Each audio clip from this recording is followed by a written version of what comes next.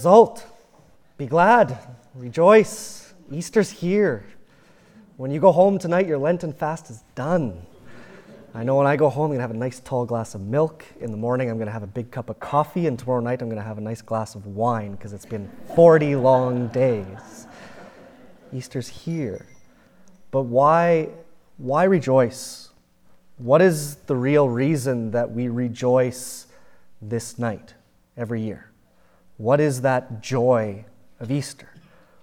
Well, all the way back to the Exultet at the beginning of our vigil, it says the power of this night, and then it gives 7 reasons for the power of this night. First is that it dispels wickedness, that it washes faults away, it restores innocence, gives joy to mourners, drives out hatred, fosters concord, and brings down the mighty. This is why we rejoice. It dispels wickedness, that Peter, who denied our Lord 3 times, who on the night Jesus was arrested, cut off the high priest's servant's ear, comes back to the Lord, leaves behind that hatred, and spreads the gospel. It's St. Paul, who persecuted the church and then becomes the one who brings the word of God to the Gentiles. It's the sacrament of marriage, which through the friction between husband and wife drives out that wickedness that grows in us because of selfish pride.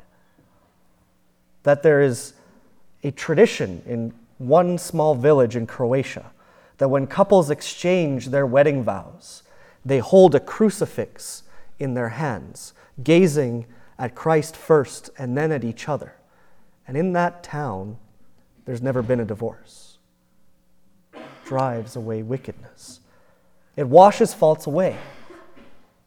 It's Mary Magdalene, who was the woman who was a prostitute, who now becomes the first woman, the first person to witness the resurrection. Following our Lord devotedly, and now just in the last year, has been raised to a feast to the same level as the rest of the apostles by Pope Francis. It's the faults of St. Augustine being washed away, the man who was caught up in an illegitimate relationship with an illegitimate child, who becomes one of the greatest doctors in the church, professing that love of God, beauty ever ancient, ever new. It's the sacrament of confession, where that fault is washed away again and again from us, so that we come back into that grace of God. It's John Paul II that after a man attempted to assassinate him, goes to visit him in his prison cell to offer his forgiveness to that man. It restores innocence, that the apostles that abandoned our Lord at the time where he needed them most, returned. And Jesus sends them out again, restoring them back as part of his chosen band. It's Mother Teresa of Calcutta, who picks up a dying person and sees in them the face of Christ and gives them back their dignity when everybody else just walks away. It's the Cathedral of Notre Dame burning, and people kneeling in the streets and praying together, and non-Christians and Christians alike coming together to restore this great piece of architecture in human existence that stands for something more than just a building. This night brings joy to mourners, that the women of Jerusalem who were mourning on the way to Calvary that Jesus was going to die are the ones baptized when the disciples go out into the streets after they leave the upper room. Joy to mourners at St. Damien of Molokai, who goes out to the lepers that everybody else forgets and wants nothing to do with because they don't want to catch the leprosy, and who lives with them and serves them and brings them the sacraments and suffers and dies with them. It's the sacrament of the sick, that for those who are mourning because of their illness, brings them perseverance and faith, and for those of us who have to watch a loved one die, we know that they have gone with God at the end. It's a woman that I knew from the Basilica who was in the Congo during the Great Civil War, whose husband and brothers and parents were all slaughtered in the Civil War. And then she was separated from her 7 children when they tried to be refugees and get out, and miraculously were reunited in Spain.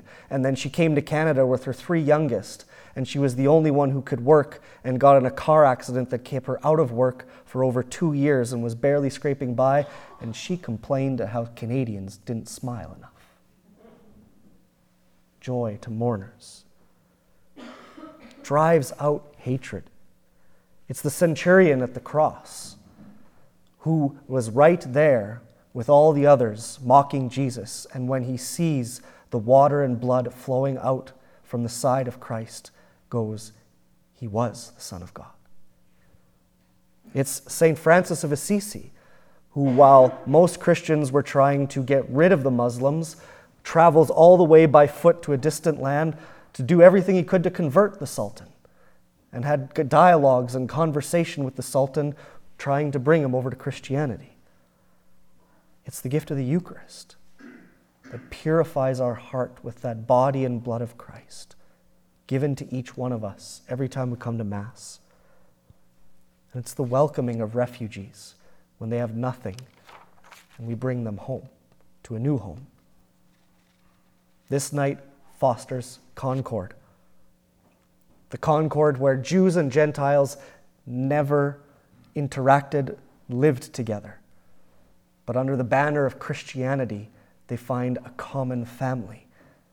The first time that religion brought cultures together in the world. Because before that, religion was tied to culture, no longer with Christianity. It's Catherine of Siena who, when the popes were misbehaving and that there were more than one pope, went to the pope who was in Avignon and not in Rome and said, "Go home." And when he went back, and that time of discord in the church ended. It's the sacrament of holy orders.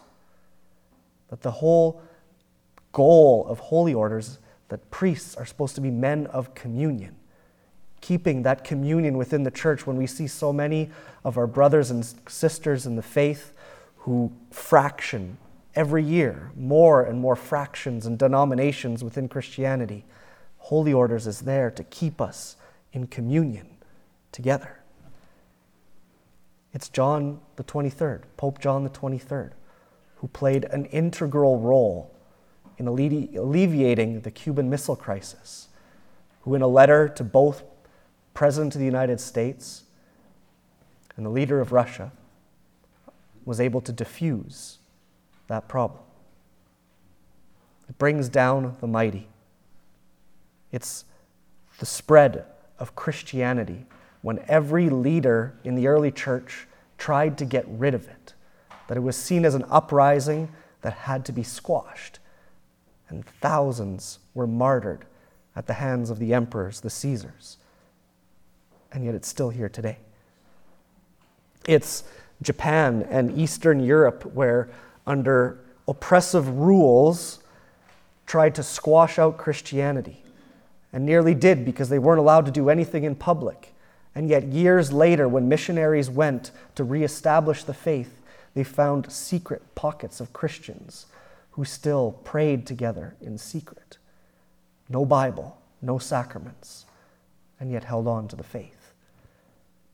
It's the sacrament of confirmation, which is there to strengthen us and send us out to be proclaimers of the good news, that we are not just keeping this faith to ourselves, but we're sharing this gift with others. And it's John Paul II, who played an integral role in the fall of communism in the world, but particularly in Poland, who helped destroy that regime that was oppressing his own people. And they no longer have that. The power of this night, what makes us rejoice, is that by the suffering, death, and resurrection of Christ, wickedness is dispelled, faults are washed away, innocence is restored, joy is brought to mourners, it drives out hatred, fosters concord, and brings down the mighty. How has and how is Christ doing that in your life? Because that's the grace of your Christian faith. It's the grace of your baptism. Will you allow that grace, that gift, to be given to you again, so that you might truly rejoice at what God has done and is doing for you?